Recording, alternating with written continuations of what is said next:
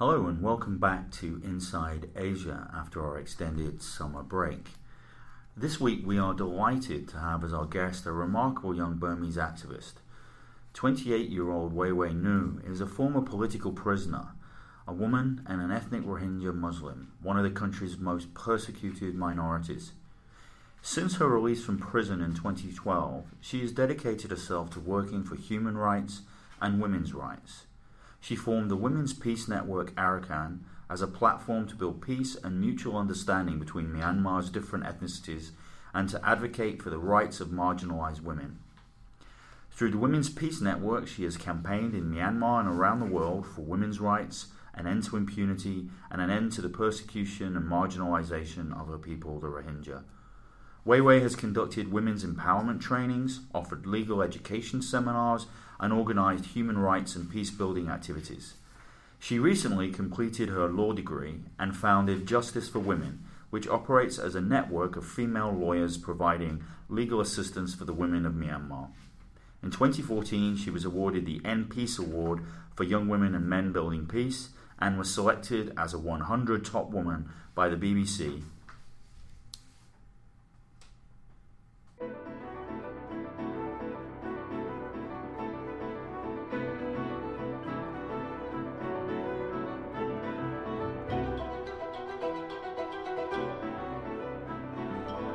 This is Inside Asia, and I'm your host, Jason Abbott.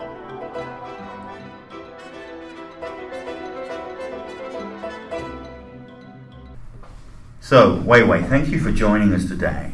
Perhaps we can start by talking about how and why you were imprisoned in 2005. Yes, thank you too for inviting me.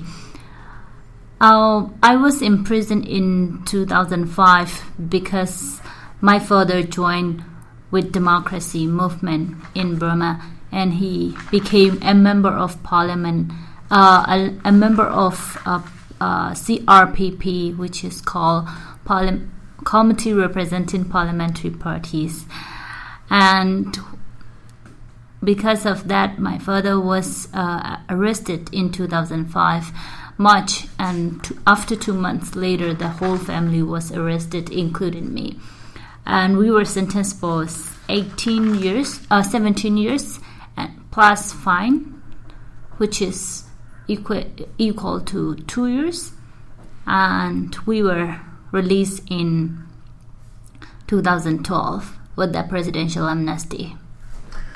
Now, that's still 7 years in Myanmar's infamous Insein prison. How did you cope with that? What kept your hopes alive during that time? Yeah, being a young woman as a teenager, it was very difficult to cope with the situations, which was shocking and unexpected. But I try to be... I try to overcome the situations, the difficulties inside the prison by understanding that this is what happening to me and to my family and a lot of the political prisoners inside and other normal prisoners are just in injustice, and it's a political system error and country's economic system errors. Particularly in my case, it was totally injustice because we were not able to get a legal consultant, lawyer, and it was closed trial. The trial was totally not impartial. So I understood that it was injustice on me, and it was also because they want to collapse the whole family, and even they arrest young women, teenager, in without doing anything, without committing any crime, but they could able to put in jail. So it was like really thinking that it was really unacceptable for me and really quite shocking. and I decided that they want us to, because they want us to fail or to lose or to collapse. And I thought that why not we stand up by not accepting their will, and by covering ourselves and to be morally, mentally strong and morally strong, and by being strong and to seek for justice and to work for those systems era. Okay, now... So with this mentality, I try to overcome inside the prison, and if I have those, when I had those, decisions, when I made up my mind, and it was easy for me to cope with other difficulties, inside the prison. Okay. Now, you were released as part of the presidential amnesty that followed the beginning of the reform movement in 2010. You were released in 2012. Perhaps you can give us your thoughts on the reform movement, on the reform process. Do you think that this is a real and genuine process of political change? Or are you more skeptical about the reasons why the military has taken the steps that it has in recent years? Yes. When we were released from jail in 2012, we thought there was a real change, since we have read and heard a lot about the elections and reform process. Of course, when we were released, we saw some changes in cities like Rangoon, Mandalay, Naypyidaw. We saw many buildings, we saw many cars, and people are moving freely. But when we heard the news and informations from the border areas, from the ethnic areas in Rakhine state, in Kachin state and other places, for them, for individual responses, their life is not changed. Their life hasn't changed anything.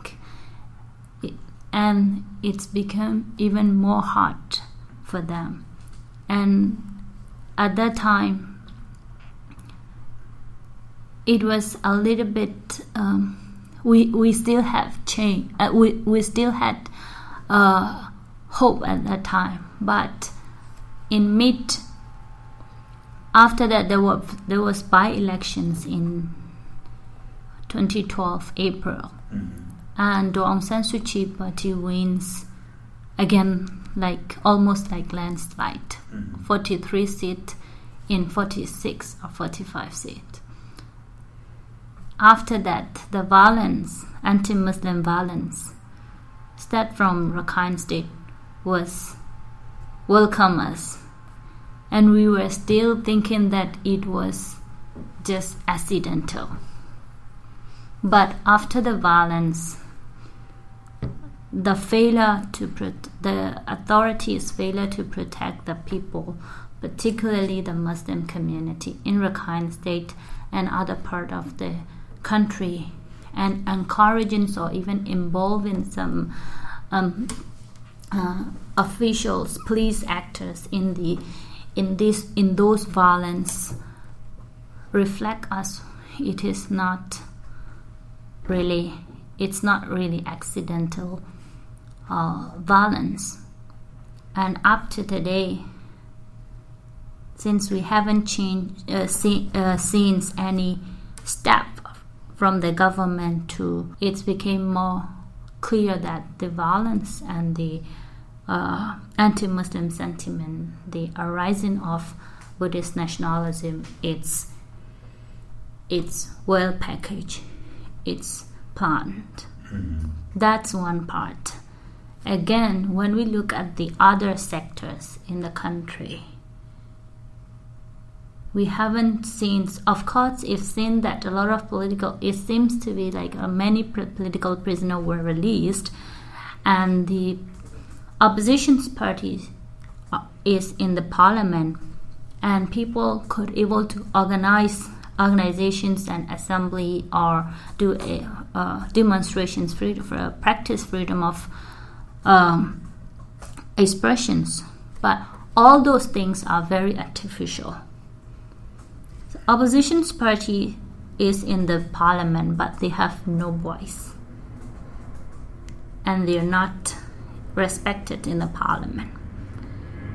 Again, a lot of political prisoners were released, but more and more prisoners are being charged or sentenced. And up to today, about 900 farmers are under charge, and many activists will go in and out. And students, about more than 100 students students and student supporters are being under charge.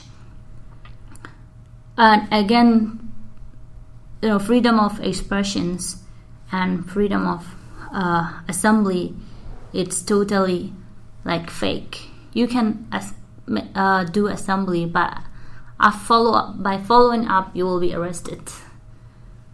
And it is very difficult for the activists and the civil society sector to hold any kind of assembly or demonstrations. To get permissions is difficult. Again, even you get permission, you will be arrested. There is no guarantee of the freedom of assembly or expression. But when you organize the assembly or demonstrations against the Muslims or against UN or OIC, it's fine. You will not be arrested. So its freedom of expressions and assemblies are being misused. And also the other sector, when you look at this, all these are fake. And continuing human rights violations in conflict areas, and continuing sexual harassment in conflict areas, and continuing land confiscations, and those major fundamental human rights violations are increasing. So by seeing these pictures, we have clear that the transition to democracy is a fake. It is something that the government, the military, took step to change from the military to the democracy, so-called democracy, for their safety and for the sake of their power or their authority. That's what we have seen. Yeah. Okay. Now, you spoke about the violence orchestrated against the Muslim population and Rohingya population in Rakhine state. Now, you were both an ethnic Rohingya and a Muslim. Perhaps you could describe for us the realities of the discrimination that you face, even on a daily basis, in Myanmar. Discriminations, persecutions against the Rohingya, it's not a new thing. People might think it's new, but it's not a new thing. It is started since 1990s. The government of Myanmar has started to implement a new controversial 1982 citizenship law during 1990s, and at that time in the whole country, the authority replaced the former citizenship card, which is national registration card, with the new national scrutiny card. But in the case of Rohingya, they didn't replace with the national scrutiny card. Instead, they replaced with the temporary registration card, which is known as white card. So by promising that they will issue the scrutiny card in the very soon, but it never happened. And instead from that, they introduced a lot of discriminatory rules and regulations. For example, like restrictions on marriage. If you want to get married, you have to get permission.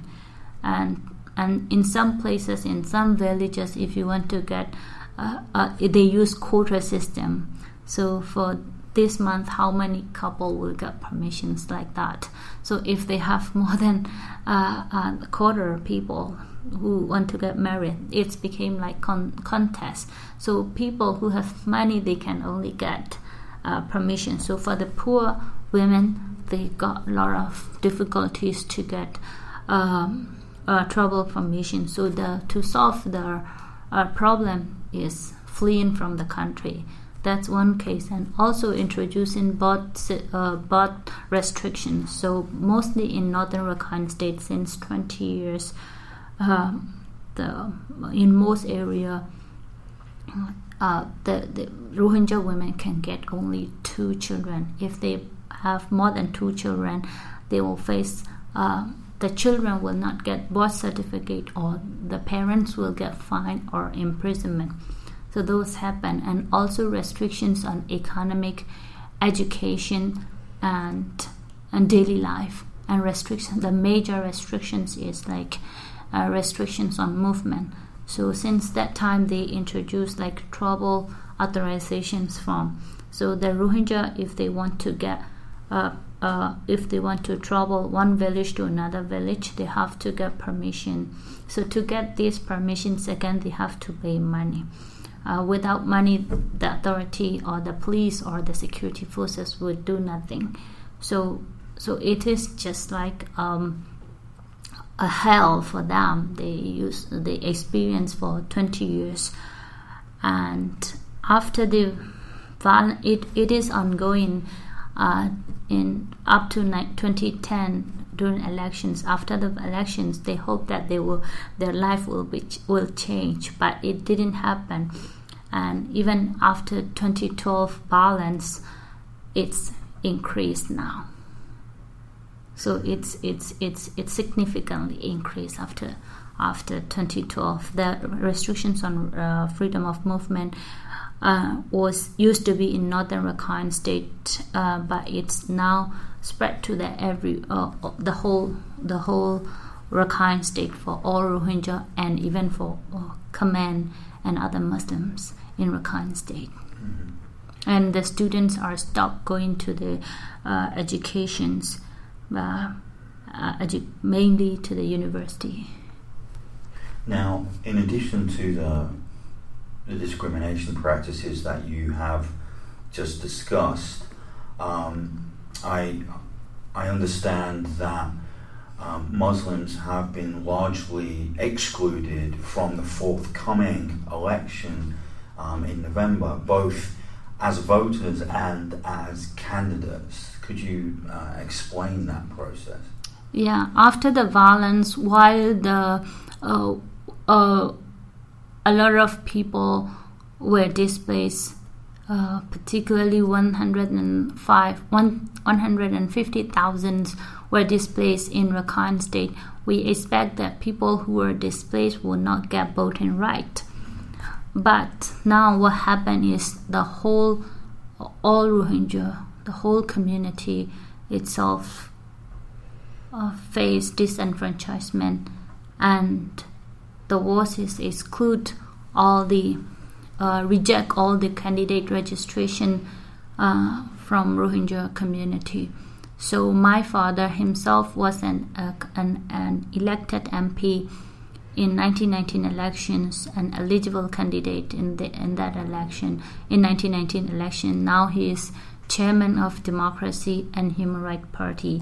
It means that he already scrutinized as citizens. That's why he can be a first leader of a party.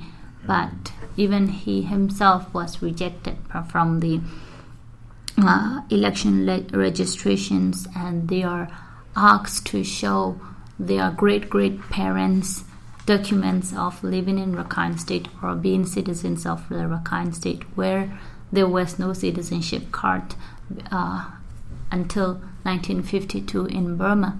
But they were asked to show them, unlike other candidates in other part of the country.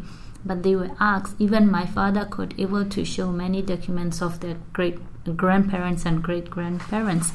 He was rejected, and likewise all Rohingya candidates, including in another candidate who is currently in the parliament, and Ushui Mong is also rejected. So it means that it doesn't matter who you are, or you are a citizen or not. You can show your discriminatory documents of all your ancestors or not. It's just because you are Muslims or you are Rohingya. So they all are excluded. So it's also related to the about 1 million Rohingya future. It's kind of, total exclusions and stripping of all fundamental rights of the Rohingya step by step. Mm-hmm. This is the right to participate in the elections is the last right we had remained, but now even this was stripped. Even though all the Rohingya were able to participate in 2010 elections, up to all elections in Burma up to 2010 elections. Now it's like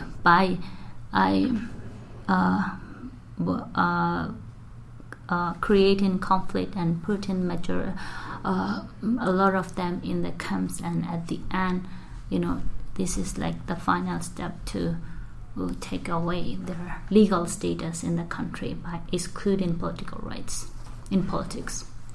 Now, a number of commentators, journalists, and human rights organizations have been very critical of Aung San Suu Kyi's lack of action, indeed a lack of condemnation of both this ethnic violence and the exclusion of the Rohingya from the electoral process. What is your view on why this icon of human rights and civil liberties has chosen not to speak out about the plight of the Rohingya and Muslims more generally in the country? Yeah, of course, the Rohingya are named as one of the most persecuted community in the world, even by the UN, and for many years. And their situations is living in open prison, and majority of a lot of them are living in squalid camp of Rakhine State and without having enough humanitarian assistance and lack of health care and education and all livelihood. But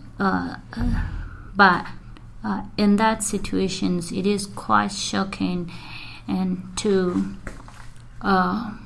experience or to see the silence of world democratic icon Aung San Suu Kyi. It is so disappointing, but I would say that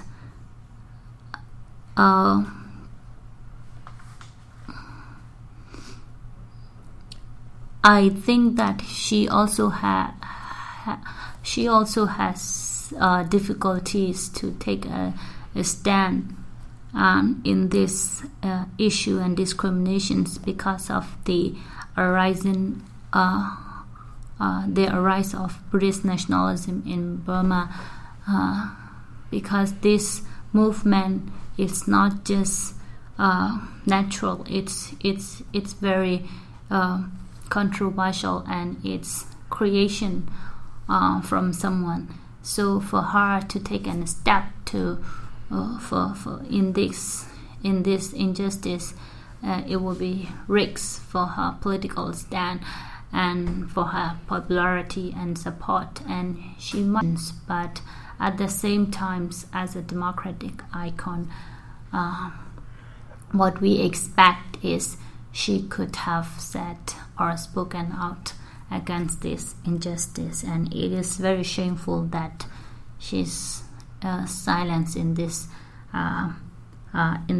injustice situations. It's not just a conflict between two communities, but it is one-sided. Obviously, when we look at the figure of displacement and when we look at the number of killed, death, and the people who are fleeing from the country, those things obviously say that it's not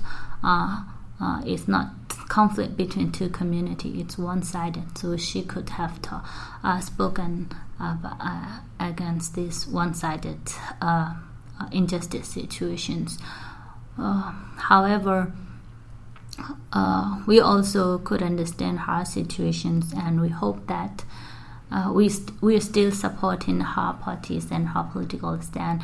And because we hope that if we have more democratic government, we can find solutions we can have more dialogue, and we can have more right to speak, and our voice would be heard by the democratic government, so we can find solutions more democratic way. And also we believe that if we have more democratic government, they might not have intention to expel or to finish all the whole community ethnic group from the country. In addition to your individual work, you have set up a number of civil society organizations in Burma, including the Women's Peace Network, Arakan, Justice for Women, and most recently you launched a campaign called My Friend. Could you talk about these organizations and the work that they do? Yes, after I was released from jail in 2012, the violence happened. After the violence, I decided to set up Women Peace Network Arakan because I want to work for the Rakhine state, to promote peace in Rakhine state and to end discriminations in Rakhine state, and to promote and protect rights of all individuals in Burma. So with that missions, we have been doing some programs in Women Peace Network Arakan, like capacity building for the youth in politics, social activities, and peace building in support of Burmese democratizations, and also doing some work for the anti-discriminations, advocacies, and campaigning, like that. And also setting up after that in 2013, when I finished my education, my law degree, I set up Justice for Women because one of my passions is to work for the women. And since I was in jail, I met with a lot of women, and I felt I feel how their life is difficult and how they are suffering. And since that time, I dedicated to work for the women, so that I set up Justice for Women with a few women's lawyers in Burma, aiming to promote justice for the women with legal approach. Through Justice for Women, we do trainings for the women and to promote legal knowledge of women and like women's rights, and also women access to justice and those and also basic legal educations. And we also do a campaign on violence against women and awareness raising like that. We also have like free legal consultations program for the women through Justice for Women. But My Friend campaign is just we've launched a few months ago. It was like creations of Women Peace Network Arakan. Through Women Peace Network Arakan, as I said, we have a program for young people, trainings, various kind of trainings in the Women Peace Network Arakan, free English classes, civic education classes, conflict transformation classes. In those trainings, we put young people from different religion together, not only giving them knowledge in respective subject, but also having putting young people from different religion together is to make friendship and to build mutual understanding and to build trust. So with that missions, we think we have achieved somehow. The My Friend campaign is one of the outcome of this. So young people from our programs, alumni, and also young people from other network youth organizations joined together and came up with the idea to promote tolerance and strength of diversity in our society, while Buddhist nationalism is arising strongly. So these young people from Women Peace Network Arakan and from other youth network came up together and start campaign called My Friend Campaign, which is mainly social media campaign and taking pictures of your friend from different religions and posting on your social media by saying that, for example, I am a Muslim, my friend is a Buddhist, or I am a Buddhist, my friend is a Christian or Muslims, whatever it is. And you can have like message whatever you like, and we have hashtag called hashtag My Friend Campaign and hashtag Friendship Has No Boundaries. So our themes is like, let's build beautiful future together. So you can add all these things and you can post your pictures with different young people from different religion on your social media. So that's the very simple and easy way to promote tolerance. And it is we came up with that idea because it is very sensitive when we talk about the discriminations and the hate speech and hate campaign. No one can attack us. So, and we also decided to promote only positive messages. So by this way, it's like kind of a way of societal change, mentality change, conceptual change from negative concept to the positive concept. So it is some of the attempt that we are taking step to aiming, hoping to go forward to the genuine democracy and peace in the country. Well, Wai Wai, thank you for joining us today. You clearly are a tireless campaigner for civil liberties in Myanmar, and we wish you success, and I'm sure that your positive role will continue to be an inspiration to others. Thank you for joining us. Thank you so much, and it was a good talk. I hope so.